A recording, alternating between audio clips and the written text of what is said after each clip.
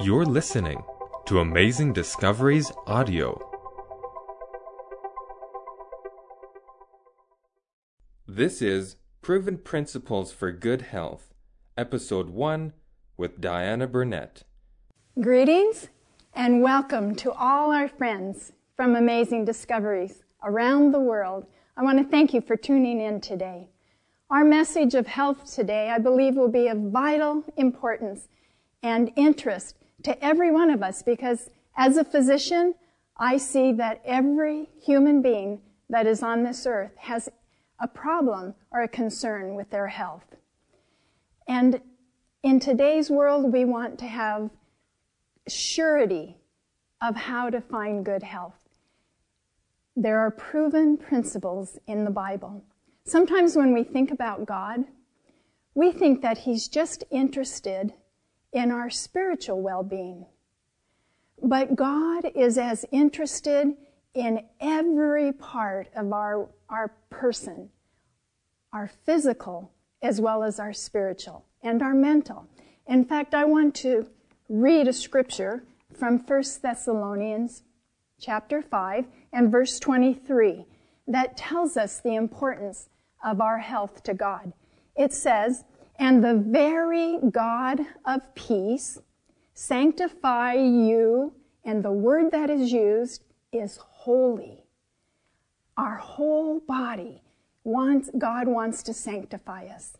And then it goes on to say, "And I pray God that your whole spirit and soul and body be preserved blameless unto the coming of our Lord Jesus Christ."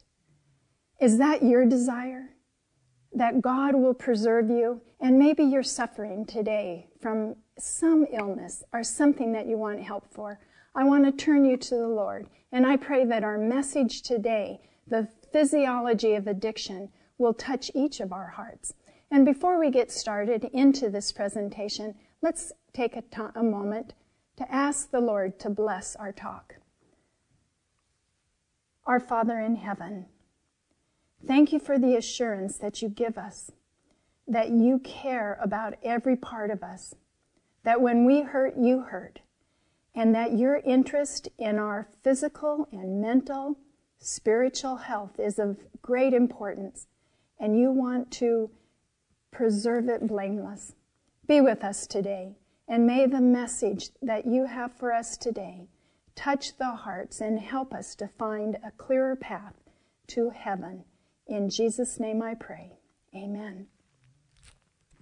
So our talk today is one of the first parts of a series that we have, and we're going to be looking at the physiology of addiction.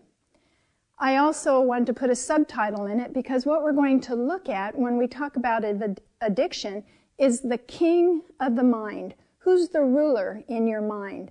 And who is it that's making decisions? Sometimes we do things and we don't even know why we do it. And that's what we want to look at in a very surface way today, but I believe in a way that will help each and every one of us. Let's look at what addiction is. And so here we have a graphic of a head that's full of addictions. And addictions are very broad. Have you heard, well, everybody's got to have some vice?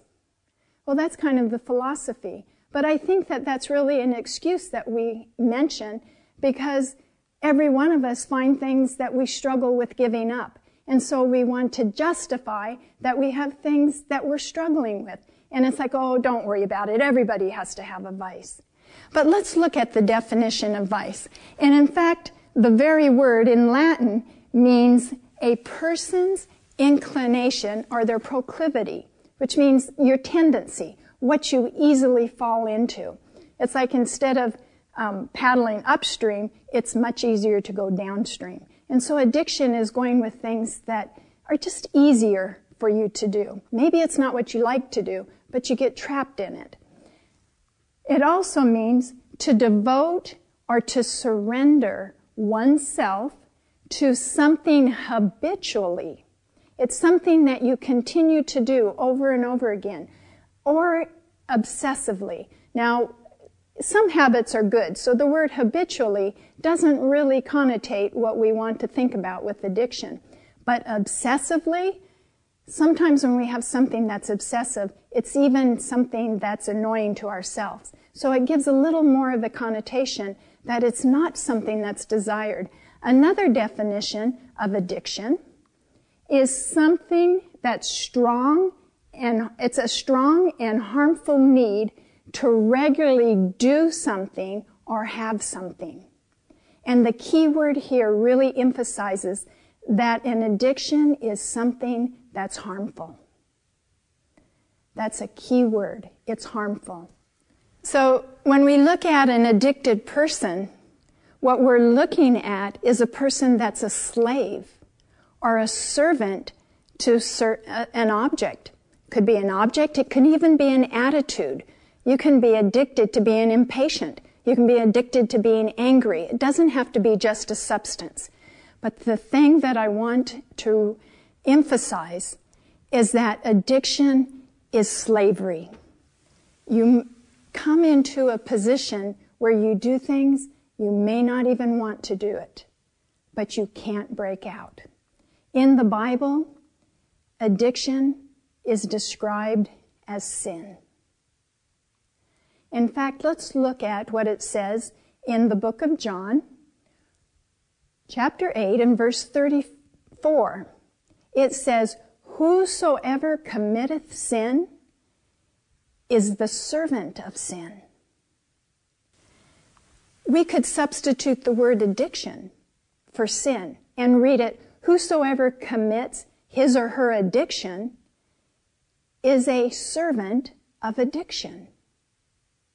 So as we're talking today about the physiology of sin, I don't want to make it sound like we can explain sin, explain its existence, because really there is no excuse for sin. When God created all of His universe, all of His created beings, in His great love, He provided everything possible for our happiness. Nothing was left out. In fact, we're told in 2 Thessalonians, in chapter 2 and verse 7, it is called the mystery of iniquity. We cannot explain why, when someone had everything that was needed for their absolute happiness and pleasure, that they would want to change it. It's called a mystery.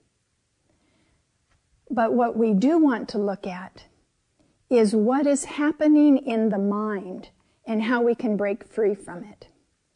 Now, when we're talking about addiction, and even if we're talking about sin, is there anyone that has ever been born into this world who has not struggled with the issues of sin? Let's look and see the answer to the Bible, because some people might say, "Oh, I don't have any addictions. I don't have any sin."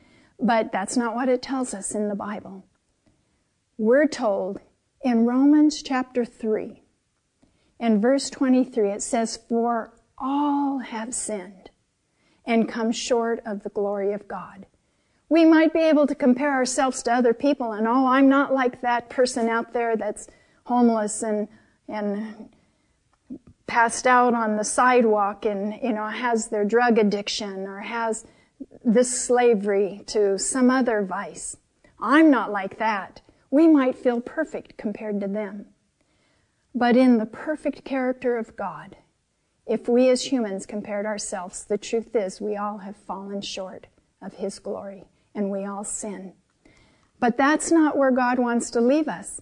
And in the book of Revelation, the chapters that describe the churches of God, every one of the churches that is described, they have a promise. And one of my favorite ones is in Revelation 3, verse 21. And what it says here is that to him that overcomes, they overcome this addiction, they overcome this slavery to sin. The promise is from God that He will grant us to sit with Jesus in His throne. Even as, what He's saying, even as I also overcame, and am sat down with my Father in his throne. Now, this might not make a lot of sense to you, but as we go through and look at our talk today, I believe that we could come back to this verse after we go through it, and you will understand this promise that God is giving us. So, the promise has to do with the throne. So to understand what this promise is, let's talk about a throne. Let me ask you the question, who sits on a throne? Well, a king sits on the throne. This is a picture of King George V.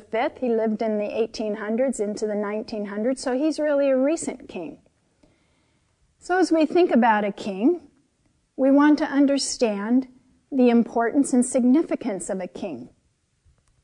We want to ask, what defines a king?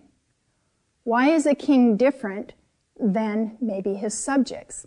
Well, first of all, the king is the ruler. He's the master. He has authority. He has control.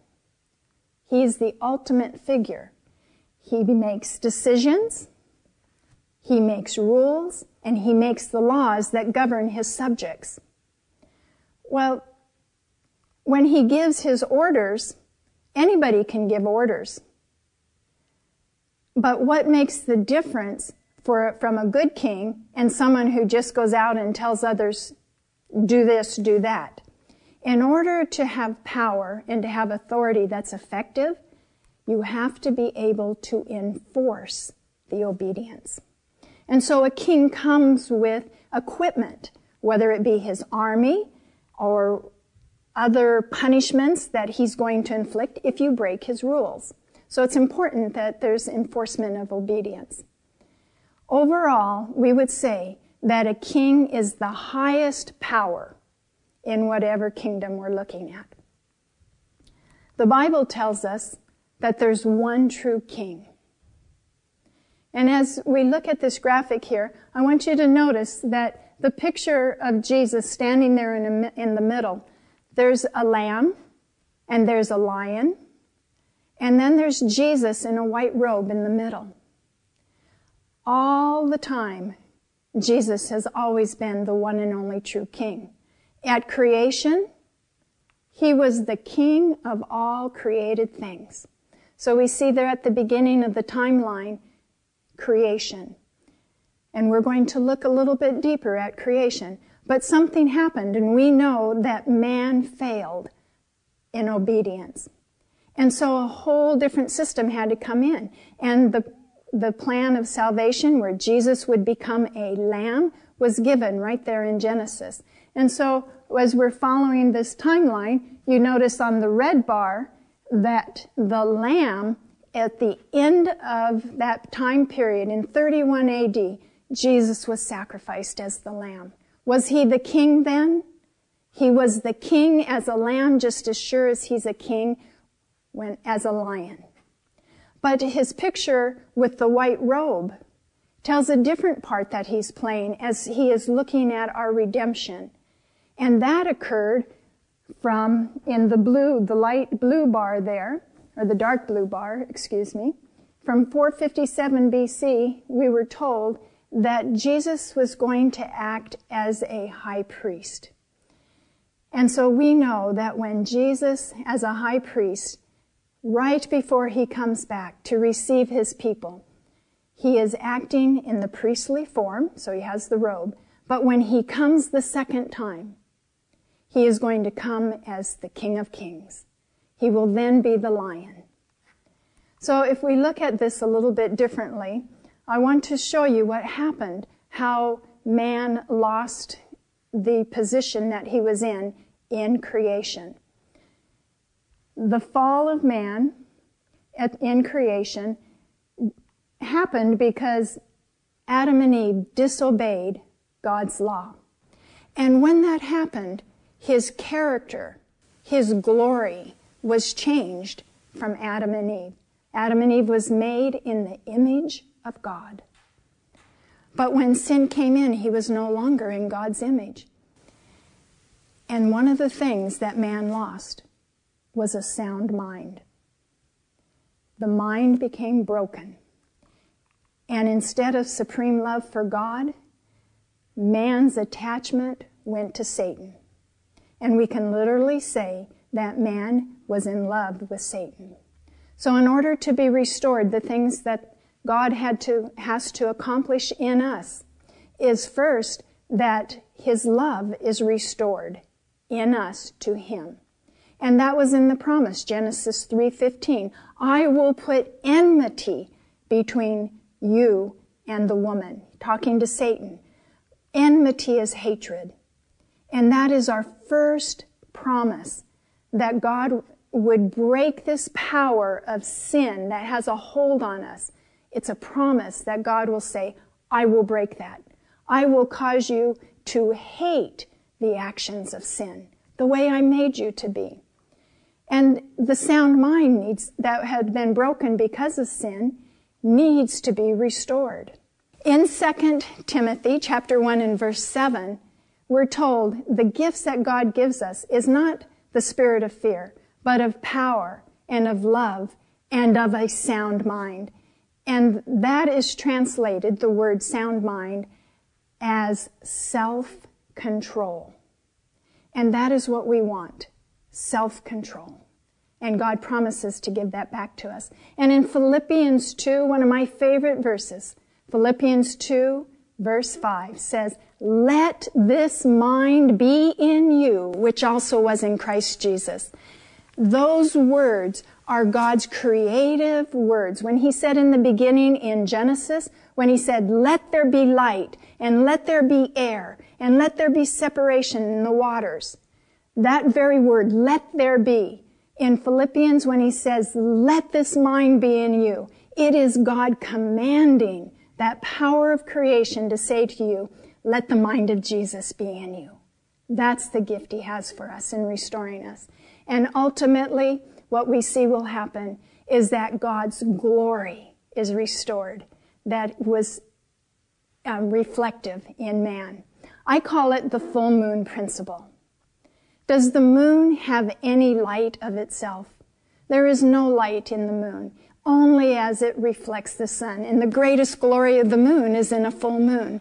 And in 2 Corinthians chapter 3 and verse 18, this is how God tells us it happens.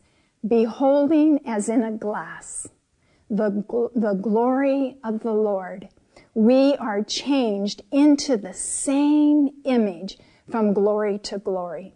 Some of you might have heard about mirror neurons, and this is something that scientists have discovered in recent history, and I won't go into all the details, but they have discovered that in man's mind there are neurons that work by watching something happen. So when they discovered it as they were looking at monkeys and eating peanuts, and they had them all hooked up to electrodes, and certain neurons would fire. And then the researchers took a break, and one of the researchers was eating some peanuts, eating his lunch, and the monkeys were still hooked up. As the monkey was watching the researcher eat his lunch, the same neurons fired in that monkey that fired when he was eating the peanuts. And so what they discovered is even when we're watching something, it is being recorded in our brain the way that our mind should work.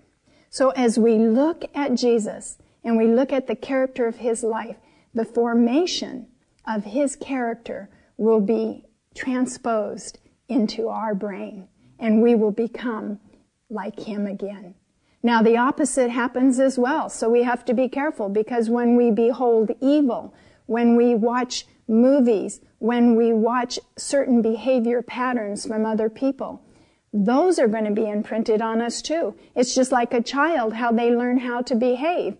Families act alike because they watch each other, and so they begin to act alike. So we want to put our focus on Jesus, and it is his promise that he will change us.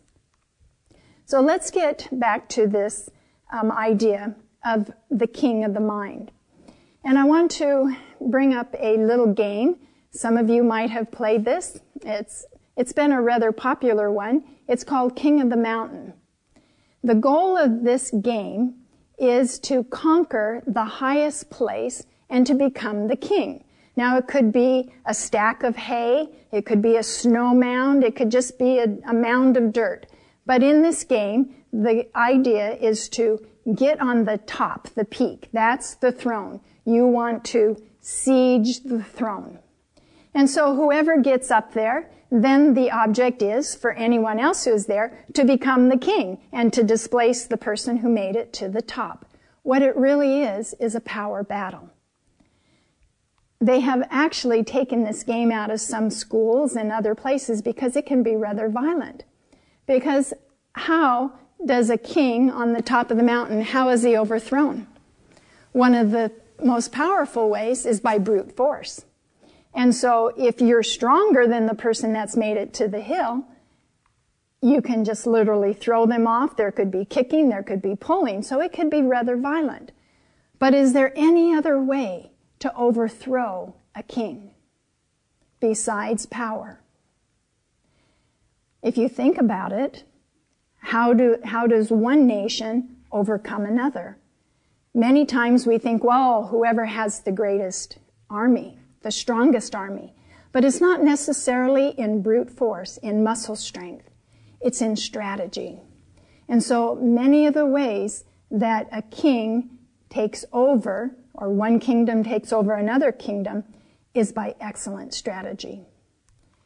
The Bible tells us that there was a time that man wanted a different type of king than what they had. The story is found in the book of Samuel, 1 Samuel chapter 8. What was going on is that for all the time that Israel was a nation, they did not have a king like most of the other nations. What they had was judges, and they were under God as the ultimate king. And so they would go to the judge, and he would make decisions, and there was consultations, with God, and that's how the rulership went on. But as the children of Israel looked around at the other nations, they saw this man as a king and all of the glory that was associated with him. And they thought, we want to be like the other nations. We want a man to be our king. Well, we're told in this story that Samuel was very hurt. In fact, when he went to the Lord and he cried out to the Lord, God said to him, Samuel, they're not rebelling against you. They're rejecting me. Don't take it personal. You're going to let them do what they want. Give them a king. Give them a man. But before you have this happen, I want you to warn them what it means when a man rules over a man. Tell them that they will become slaves. Everything they own will belong to the king. Their children will belong to the king. They will belong to the king. In short, they will be slaves. And that's what happened. Let's look at this graphic that depicts God's order of authority. God was always king. That's who God is. He is the higher power. He is the highest power. And over all of creation, over man, who is the lower power. And here on this earth, when he created us in the garden, he says in Genesis chapter 1, verse 28, he said to man, replenish the earth, subdue it, and have dominion over it. That wasn't to be a tyrant or a dictator, but it was more like a nurturing shepherd. Care for it, be tender, and keep it in order. So that was the dominion. God is always the highest power over his created beings, who are the lower power. So when the Israelites wanted a man for a king, let's look at what happened. What they said is, let's have a man who is really the lower power. Let's give him the higher power over us. Was that a good plan? Would that have worked? What's wrong? What if you have a very good man, a good, kind-hearted man? Would it be good to give him this power over other human beings? Let me tell you of a study that was done recently. In Switzerland, they did this research to see what would happen on the human brain when power was given to a person. They invented a game, they called it the dictator game. And what they said is, okay, you can choose any salary for these people that are under you. You can either give them more money and have less for yourself. There's a set amount of money. But if you give them more money, then you're going to have less. What they found is that those who were dishonest to begin with really usurped the power. And they gave the people under them very little pay and kept the money for them, for themselves. But the interesting thing that happened was that people that are typically kind-hearted and generous, more humble, on the humble side, that as they received the power to take more for themselves or give more to the other person, that they actually changed to become more like the corrupt people and took more for themselves. In fact, as they looked at what was happening, they saw that the feelings of power change the brain just the way cocaine changes the brain. One little taste of power becomes addictive. And they found that when humans are given power, it is the corrupt nature that comes out. They become more arrogant and they become more impatient. Just like with cocaine, there's a reaction in the brain that releases dopamine that gives them the sense of euphoria, a sense of well-being, and a sense of more desire for that substance. So they want more and more power. I thought that was very interesting. So when you take a man whose nature is corrupt to begin with, and you give them a taste of power, they're going to only become more and more powerful in dictatorship. Well, all of this problem had to start somewhere. In fact, the very first addict that we have in all of created history is in Isaiah 14. This is what happened, how it came in. We're told that Lucifer was the son of the morning. He was one of the highest angels in heaven, and something in his heart gave him a desire for power. He said, I will exalt my throne above the stars of God. I will ascend above the heights of the cloud. In fact, he went so far that he said, I will be like the Most High. In fact, what you could really say is that he wanted to be higher than God. He wanted to be the highest power. So let's go back and review that slide that shows us that God's plan, that he is the highest power over all of creation, over the angels, over all the created world.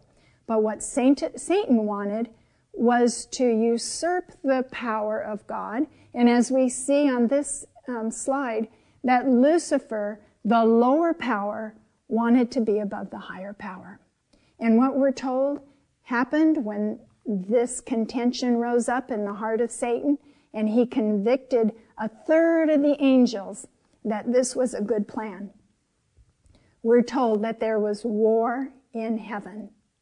In Revelation 12, it gives us a little bit of the details. And it says that Satan was cast out of heaven, and he came to this earth and went to make war with a certain group of people.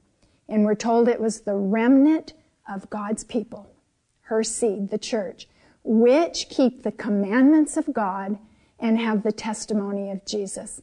So the war that started in heaven is here on earth. And if just right here we stopped and thought about that, the war in heaven started over who has the power. And so when you're thinking of your own life and you rethink of what goes on worldwide, it is always an issue of authority, proper authority. Who is to submit to who? And it is Satan's plan to get all of this world to follow his path and overrule the authority of God. So what is the mountain that Satan has to conquer? What he is after is our minds, because that's our control center. And if he can conquer our minds, he can control us. He does not want us to belong to the kingdom of God. He wants to break that and have us his subjects.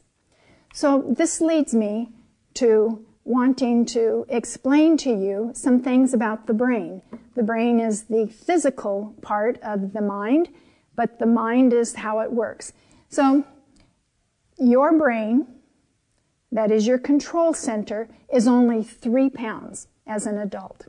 It's a very small mass of tissue, but it does all of the functions of your whole body. Without your brain, you don't function. You could have your arm cut off. You could lose some other parts of your body. We all know that people have appendixes taken out. Some people even have spleens taken out, or different parts of their organs, and they still survive. But you will never survive without your brain. So this small mass is one of the most complex objects in the whole universe. Last year, in 2014, the President of the United States, Barack Obama, put out an initiative to map the brain. Just like we had the Human Genome Project, he wants to have the Human Brain Project. And so millions of dollars are being allocated to study the functions of the brain. And technology is being innovated to try to sort through this complex brain to see how we work. I don't think that we can ever even scratch the surface. The more we know, what I'm telling you today is not even kindergarten. It's almost like pre-kindergarten now compared to what scientists are discovering. But what they know is that, in general, the human brain has 80 billion neurons, 80 billion cells. That's equivalent to how many stars are in the Milky Way.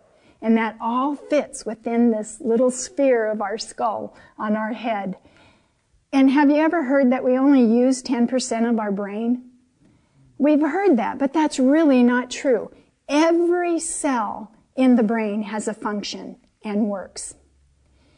One of the big things about the brain is that it has memory. It can store every experience that we go through in life. There are new connections from one neuron to another neuron made every day. In fact, one neuron can have anywhere from 1,000 up to 10,000 different connections to other neurons. So if you multiply 80 billion neurons by 10,000, can you imagine how many different connections are in the brain? You know, when we have all our technology, if you have a stereo system, and now with our computer systems, we have cords everywhere, and they just get tangled. But the way God compacted our brain together, and that all these trillions, multi-trillions of neurons can still be organized and think, that is a miracle. Nothing can match our brain. So there are anywhere from 1,000 to 10,000 different connections, and there are over 100,000 miles of blood vessels in your brain that could circle the earth 5 times. Isn't that amazing? I just find this incredible. So our brain, we couldn't even begin to think to put a computer together like the brain. Let's look at some of the basic parts of the brain. I've got just a schematic up here that shows our 4 basic lobes. In the front of your forehead, it's reasonably called the frontal lobe. And then behind that, a little bit behind, we have the parietal lobe. And down through the side parts where we have our temples, and that's called the temples because the lobe under it is your temporal lobe. And then back here at the base of your skull, we have what's called the occipital lobe.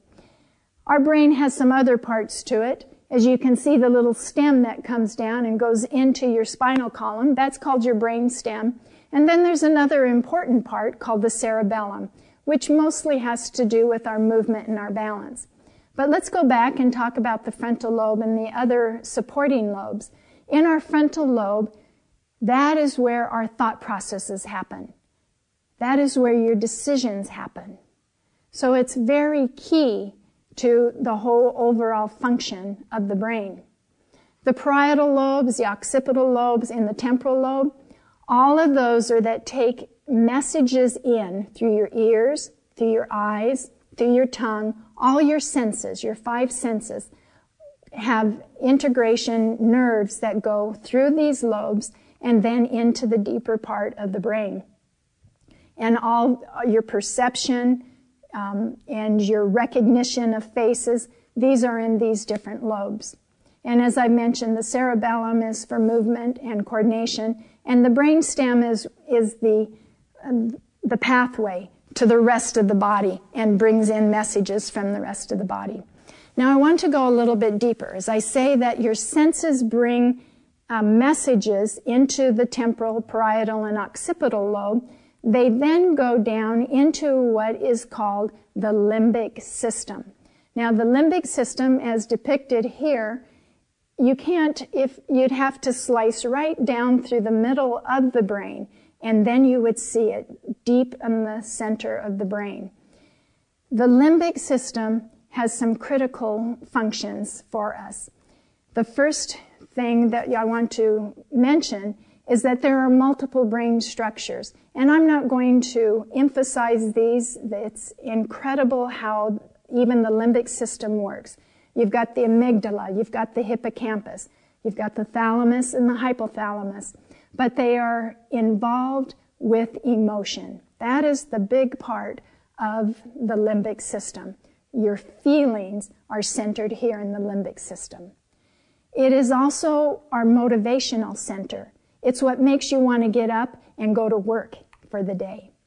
If there's something going on in your limbic system and you have no drive, there's some imbalance going on that has muted the limbic system. It is also responsible for all of our biological drives. That's particularly in one part called the hypothalamus. And we'll go into a little more detail a little bit farther down. But overall, what I want you to see is your feelings, your biological drives, and your memory making is right here in the hypothalamus. The memories that are embedded through the limbic system are more deeply embedded if it is related to a physical activity. So if you have something happen that has a high emotional impact, that is going to be recorded in your brain deeper than something that just kind of happens in passing and you don't pay a lot of attention to it. Now, there's something else that's closely associated with the limbic system, not necessarily part of it, but it works in integrated fashion, and that is called the nucleus accumbens. Now, scientists have looked at that. What they have nicknamed the nucleus accumbens is the pleasure center. We'll go into that a little bit in more detail. But let's just finish looking at the overall picture of the brain. And when I said that there's over 80 billion neurons, all these single neurons look like this. This is a single cell. So if we have our limbic system and our frontal lobe, but we want to take out one little nerve cell. So it has a body, and then coming off of the body, it's like little antlers, and they're called dendrites. And then you have a long cable, like an electrical cable. It's called the axon. And then it has like little antlers off of the end of it that connects to thousands of other different neurons. But right where one neuron connects to another, they don't actually touch. There is a junction there. It's called the synaptic junction. And the little knobs on the end, as you can see in that one picture, the little knobs there in the blue, close to the bottom center, that's a synaptic junction. But it's also called a bouton because the French scientist that first discovered the boutons, as he looked at it under the microscope, he said, "Oh, these look like buttons." But in French, he said, "Oh, these look like boutons." And so the name has stuck, and they are called boutons. What I want to show you is at this junction, the synaptic junction, where we have no connection. So we've got a space. So how does one cell communicate to the other? And the way that does it is through neurotransmitters. These are chemicals that relay the message from one neuron to the other neuron, and they just travel down the line. There's over 100 different neurotransmitters that scientists have discovered today. I've got a list of just a few of them up here: acetylcholine, GABA, serotonin. You might have heard of these, serotonin and dopamine. We all hear about those. When you're talking about depression, these are the serotonin and dopamine are key in the happiness of the brain. And then you've got glutamate and aspartate. These are actually amino acids, part of a protein structure. These neurotransmitters have different characteristics. The acetylcholine is a hot spark. It is actually what makes a nerve fire. But you don't always want your nerves to fire. There's times that you want them to stop. I mean, haven't you ever had an experience where your thoughts just keep going and you wish they could stop? We have GABA. GABA is the brakes to put the stop to this transmission. And then serotonin is responsible for a feel-good type of attitude. And dopamine we could call it your rose-colored glasses. It's what makes you feel that there's value to life. The glutamate and the aspartate are called excitatory neurotransmitters because they also cause the nerve to fire. It's the go pedal, along with the acetylcholine. There's a scripture in the Bible that actually describes disease process. It says in 1 Corinthians 15:22, it said, "Be not deceived. Evil communications corrupt good manners." Now, what does that have to do with health? Health has to do with proper communication between every cell of your body. And when that's disrupted, you're going to have bad manners. You're going to think wrong. Your cells are going to function wrong. It's like cancer. You have a normal cell and something goes wrong in the communication system and it doesn't stop growing when it's supposed to stop growing. So perfect communication in the neurons is very important for everything that happens in our health and in our thinking. So here's a picture that we have here of the overall nervous system. So it's not just in the brain. We've got our brain with the 80 billion neurons, but then they come down and through these long axons and different connections, as we can see on this graphic here, our nervous system goes to the very tips of our toes. And I want you to notice, you might not be able to see it real clearly, but do you notice how nerves come out and are connected to every organ of your body? It's even connected to your digestive system. So how you think is going to affect your digestion. In fact, have you ever eaten when you're stressed? You've gotten really bad news. and you eat and it just feels like your stomach's churning and the food doesn't digest, that's because it's all related. And what's happening in your mind affects the whole function of the body. So what we eat also, in reverse, affects our thinking. So let's go back and look at a couple of the key parts of the brain that we know are very significant with addiction.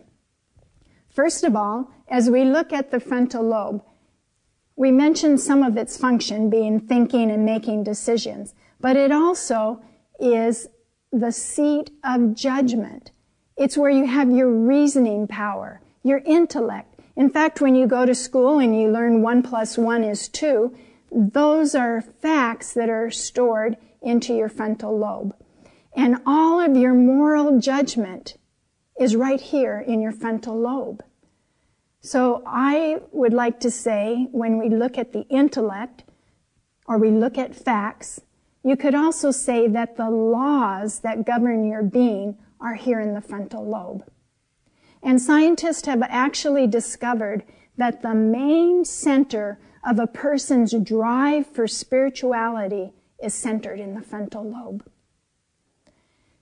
Another key significant role of the frontal lobe is the will. We've all heard of willpower.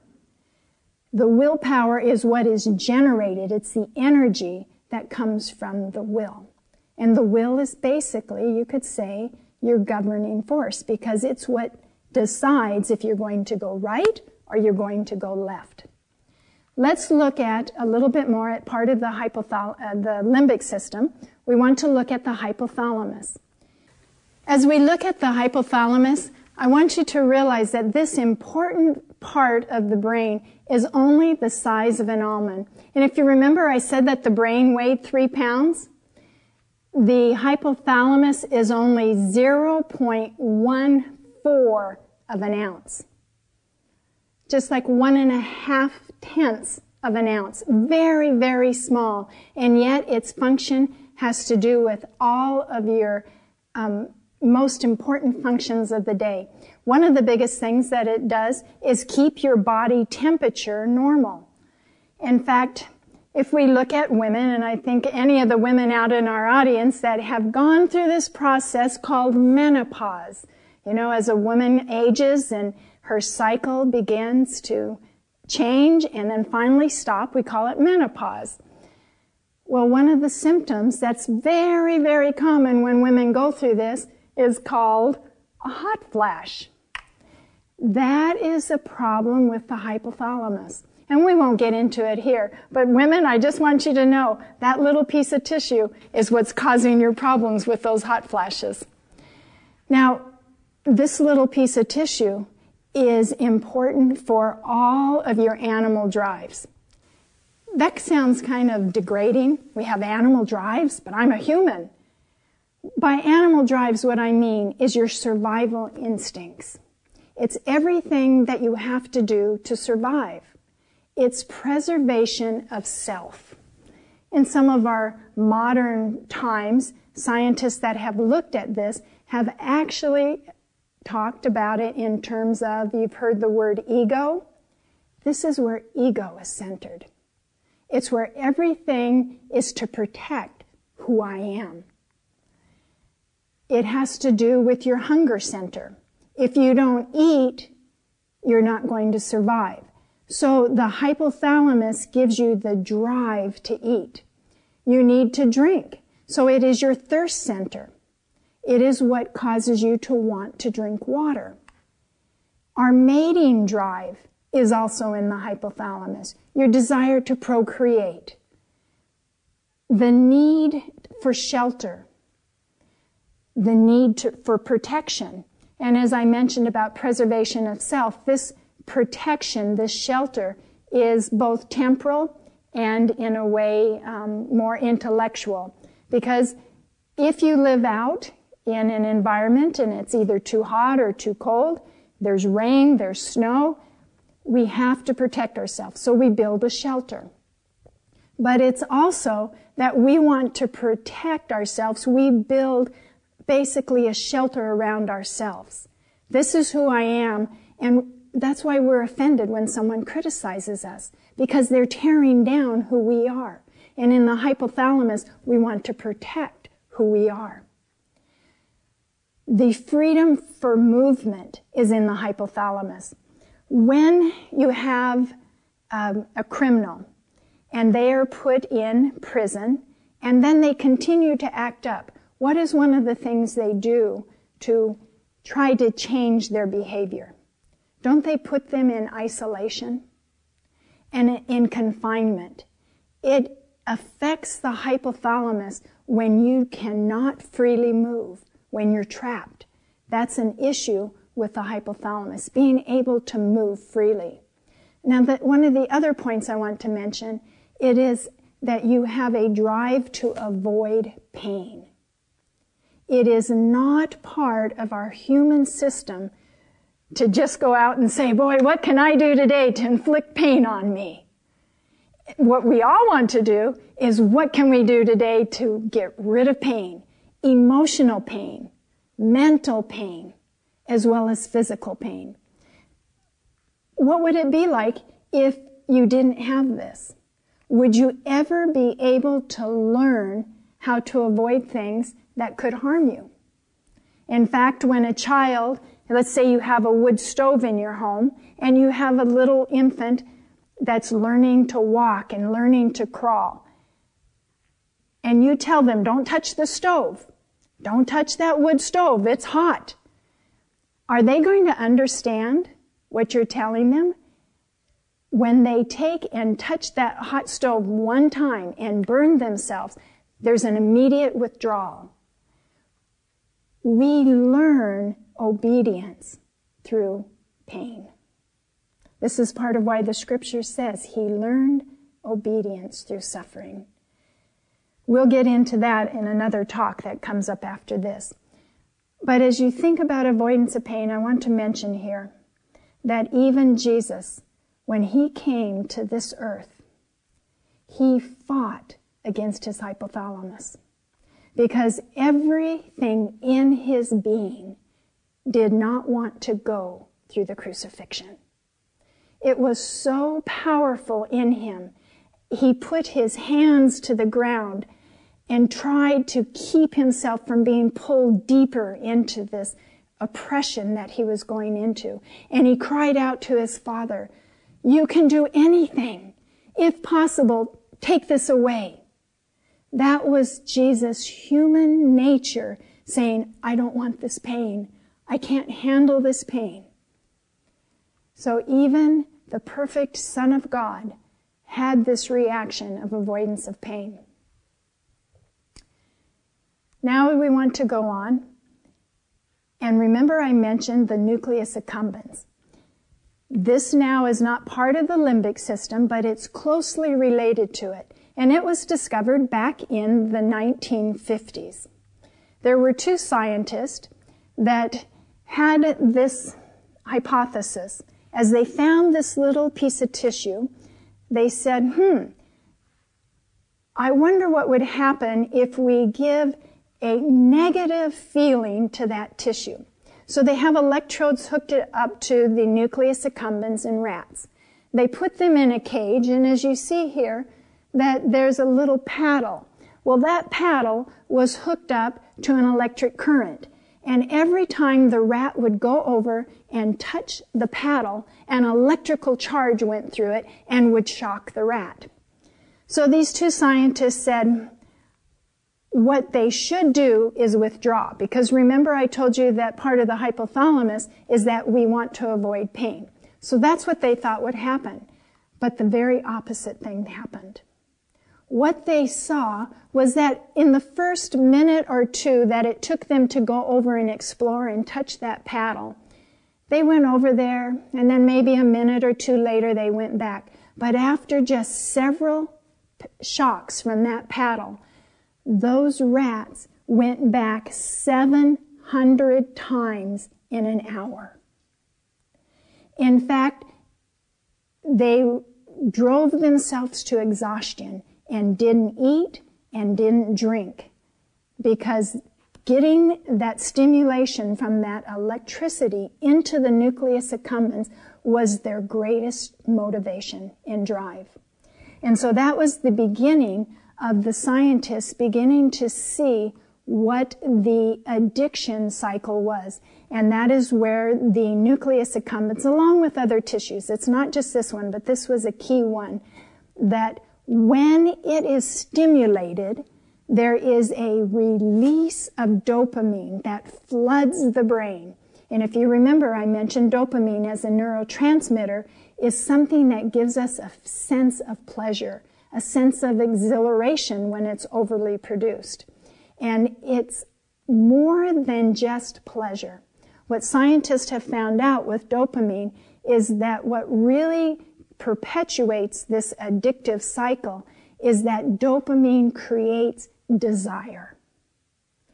It's that in your mind, connected with the memory of that stimulation, is the pleasure, but it's also this drive. I want that again. I want to go back to this. So that is where it is called our pleasure center. And I want you to think of that key word, desire. So let's put this all together. Remember, as we started our talk, of authority, the authority that God has in His kingdom, the highest power over the lower power. Do you see that those are parallel in this order of authority? That even in the way that God created us, in our control center, in our mind, that we have the frontal lobe, which is the higher power of the brain. And our limbic system is the lower power. Now, what I find interesting is this isn't just something that people talk about spiritually, because I've read in different spiritual writings that there's higher powers and lower powers. But actually, in science today, the frontal lobe is termed the higher power of the brain. And the limbic system is considered the lower powers, the lower passions. So let's look at this slide that summarizes it. In our higher power of our frontal lobe, you see we have our judgment, our reason, our intellect, our spirituality, our morality, and the will. In the frontal lobe, we have our legal system, all the laws that are to govern our being. Now, in the lower powers of the limbic system, I just want to review this with you. That's our emotion center, our affections. It's our pleasure center. It's our hunger, our thirst, our mating, our protective desire, freedom from movement, for movement, of movement, and our avoidance of pain. We'll summarize it, and let's say the limbic system is where our desires are. And with that desire is from the limbic system is where we have large amounts of dopamine that continue to push us to certain desires. Does that make sense? So we have the higher powers over the lower powers. The frontal lobe is the one that has our laws. So as we look at this picture, I want to ask you this question. If your mind is your control center, and Satan is wanting to capture your control room, there's going to be a specific part that he's going to go over, that he's going to attack. And what would that be? What is your throne room that needs to be conquered? Because anyone that wants to conquer a kingdom, they're going for the king. They're going for the head. So you can say that your throne room is your frontal lobe. Why? Because that's your judgment center, your reason, your spirituality. It is where you make decisions based on the will, the function of the will. So we've determined now that your frontal lobe is your throne room. But who sits on the throne? Who is the king of your frontal lobe? And as we review what we've already gone over, the functions of the frontal lobe, The king is someone, if you remember, I put the definitions up here. Let's review them again. The definitions of a king is someone who's a ruler. They have authority, power. They make decisions.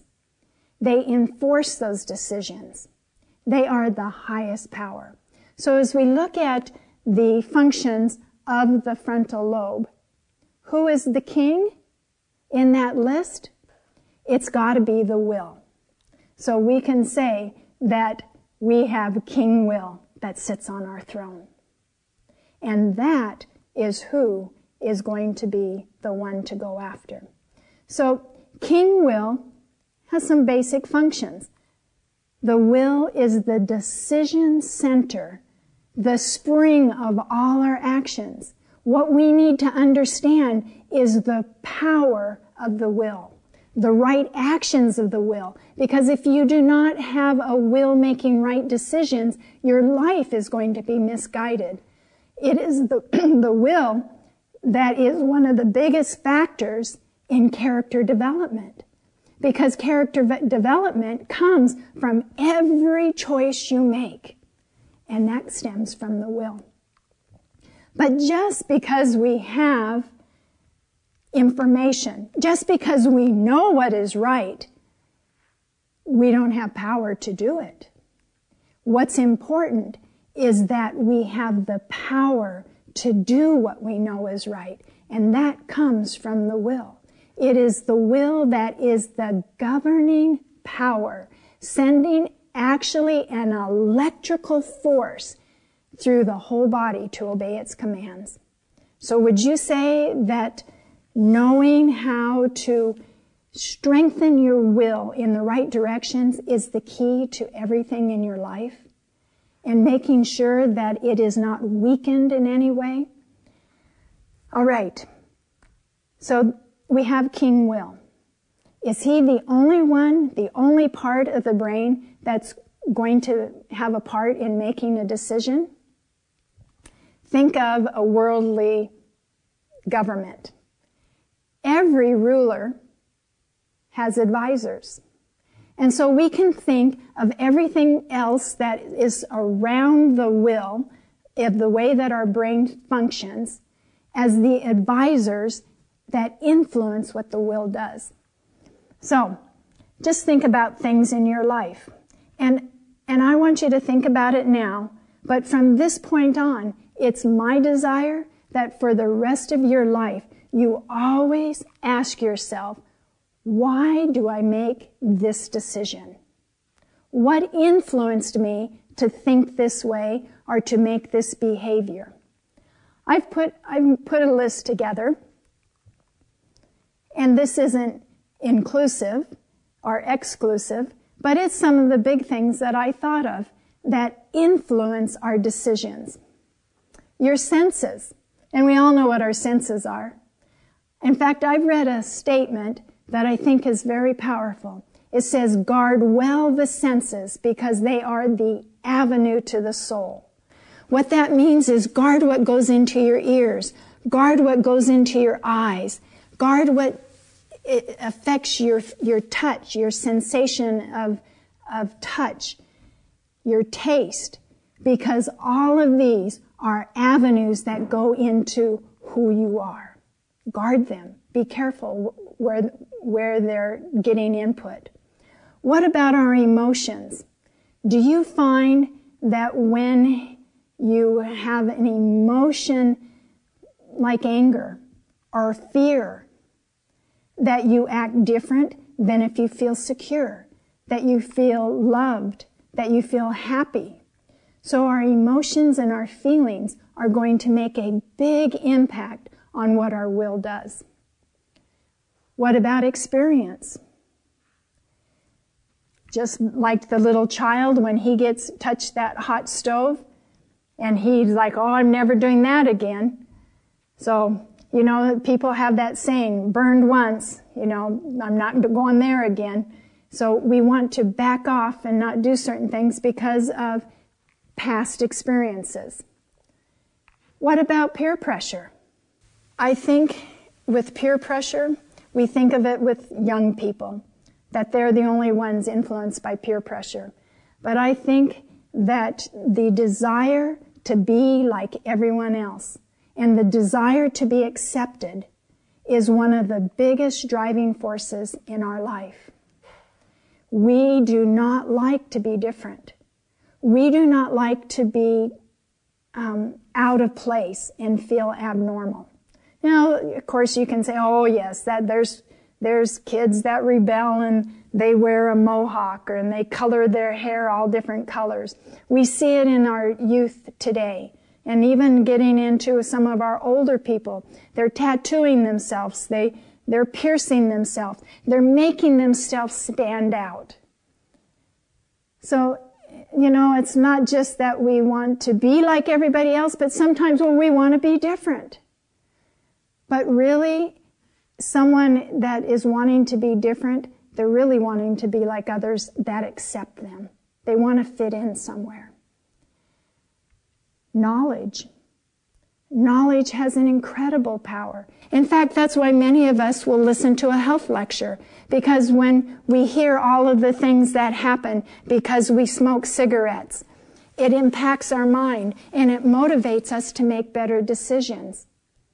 Our habits, the way that you were raised, if you have a certain culture, if you were raised in a European country compared to a Latin American country, there's different cultures. And so the habits that you form make a difference on what your will is going to choose to do. Now, the next one's interesting. Do you ever think about how your environment affects your decisions? If you are in a peaceful setting in nature, and it's quiet, and there's an eagle soaring over and a brook babbling down the stream, and it's the perfect temperature, and you can hear the birds, are your thoughts different than if you're in the middle of a crowded city and you're looking at billboards and everyone's honking horns and different things are going on? Or you're walking down a mall and you're looking at the different models and different people and the stimulation going on. Every environment that we're in is going to be forming different thoughts and different behavior choices in our brain. So we need to be careful what our environment is. I think we could sum it all up. That God has His angels and Satan has his angels. And this is our spiritual battle. In the Bible, we're told that we do not have a warfare against flesh and blood. It's a spiritual battle against powers of darkness. And sometimes, whether you're in the most perfect environment, but there's an internal thing going on. So our will has pressure, and I want to call it pressure even from God, because God is longing to have us find Him and find happiness.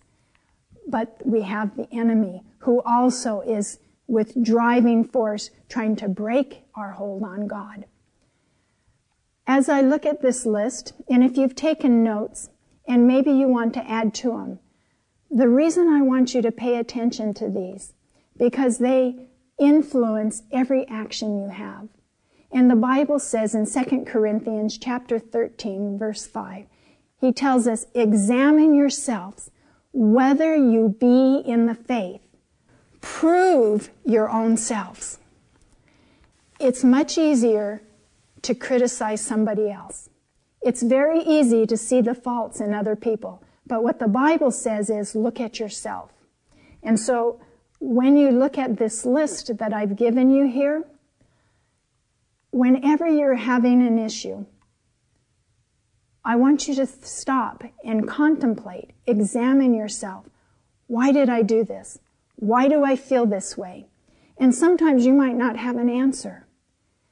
But this is where you want to say to God, search me, O Lord, and know my heart. Try me and see if there be any evil way in me.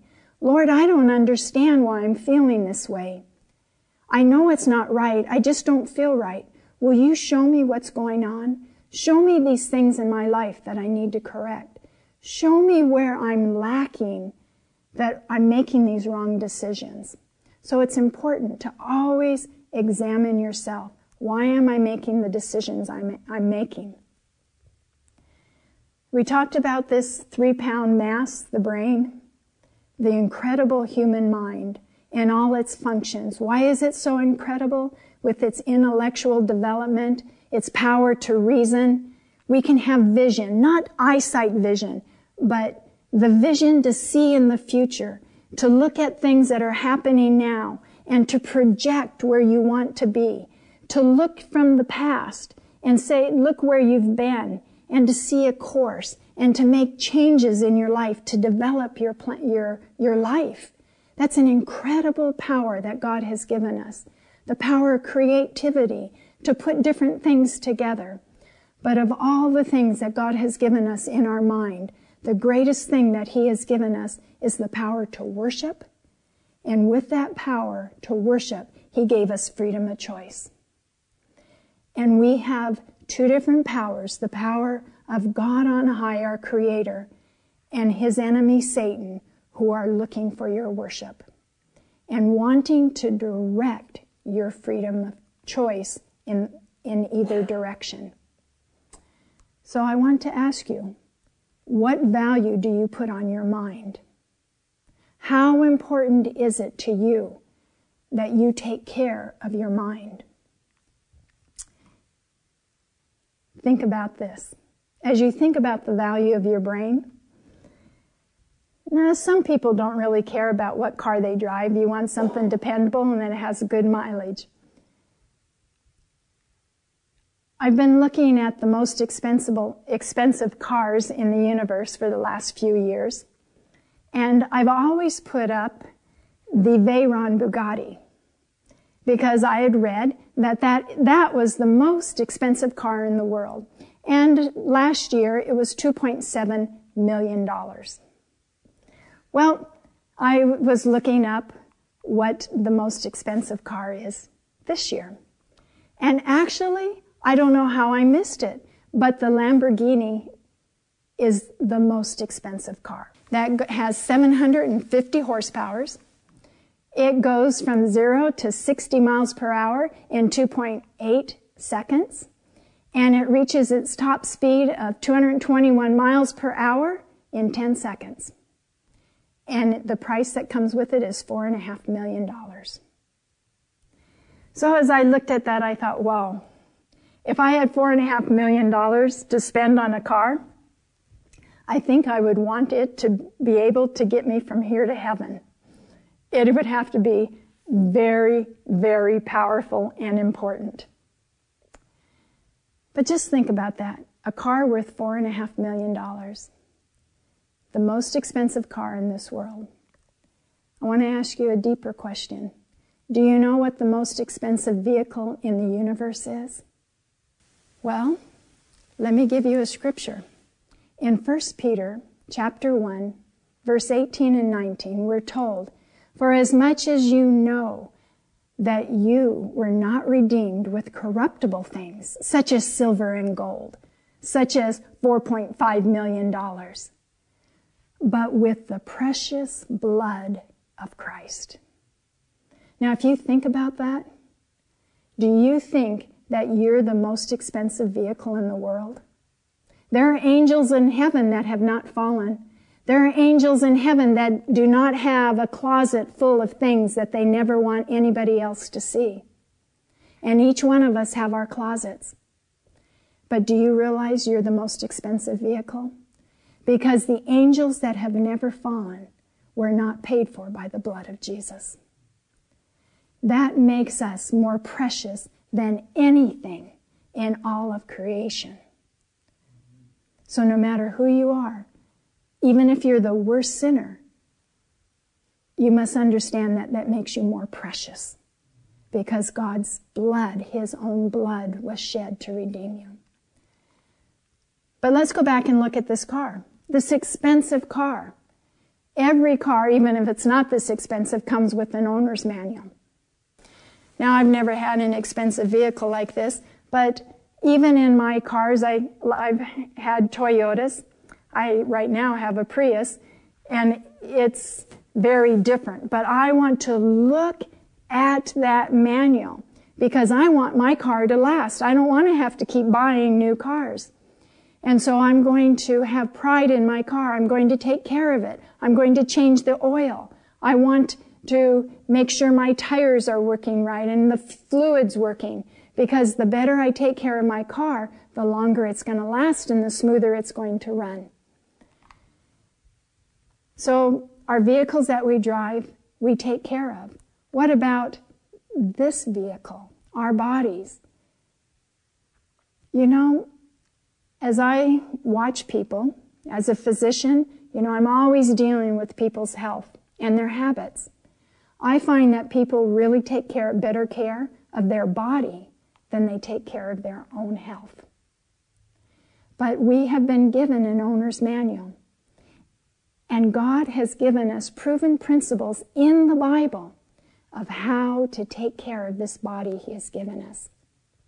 So as I mentioned at the beginning, God does care about our health. In 1 Corinthians 3:16 it says, "Know ye not that you are the temple of God, and that the Spirit of God dwells in you?" We are God's temple. Isn't that important? He wants to abide in this home. And then there's this very solemn warning. There's some powerful things in the Scripture. There's very encouraging words. But this last part of verse 16 should shake all of us. Because God says to us, if any man defile the temple of God, this temple, him shall God destroy. For the temple of God is holy, which temple you are. So God wants you to know that He expects you to take care of this vehicle that He has given you. And so why is the frontal lobe so important in this vehicle? Why is it of prominence? Not only as we've talked about it medically and science-wise, but do you know that even in the Bible, it's of prominence? Let's look at some of the verses. Well, before we get to the verses, I want to talk to you just a few things, key points about the frontal lobe. It is 40% of the entire brain that communicates with all of the rest of the brain and the body. It distinguishes man from animals more than any other parts of the brain anatomy. And it has the highest control over all the other activities of the nervous system, especially the hypothalamus. Remember, the hypothalamus is where our instinctive drive is. So the control of the frontal lobe should be over all those drives. It is where we have problem solving, where we have inhibitions, decision making, and even empathy. In summary, we could say that the frontal lobe has to do with our personality and our character. And so now I want to look at what the Scripture says about our frontal lobe. When we go into Revelation, it's mentioned in a couple places, but particularly of importance is in Revelation 14. And when we look at verse 1, John, when he was in vision, he saw a lamb standing on Mount Zion, and with the lamb was 144,000 people. And guess what they had? It says they have his Father's name written in their foreheads. Now, that scripture, where it's talking about the forehead, is really talking about the frontal lobe. God's name, His character, is in their frontal lobe. Their vision of God has been implanted back into their mind. But not everyone has that. We're told in Revelation 13, and it's throughout that chapter, it's not just in one verse, but we're told that He, the beast power that's being described in Revelation 13, will cause all of the world, except for those that are sealed by God, to have a mark, or that mark represents a name, character, in their foreheads. So the forehead is the character development of every one of us. And character development is important. Why? Because as we see on the slide, character development determines our destiny. So as we come to the conclusion of part 1 of addiction, the physiology of addiction, what I want you to remember, that in our control center of our brain, we have the frontal lobe that's the highest power. And in our frontal lobe, we have our will, that is the governing force. It's like the rudder on a ship that guides where that whole massive ship goes. And in our frontal lobe is where we make a decision for eternity. And so the importance and significance cannot be underestimated. We must care for our brain and for our frontal lobe and learn how to make right decisions. And in part 2, we're going to continue with this idea and go a little bit deeper. Thank you for joining us today. If this episode impacted you, please share it with others. Amazing Discoveries is a donor-supported ministry. To help us keep producing content like this, visit amazingdiscoveries.org. And, as always, you can find the visual presentation of this episode on adtv.watch.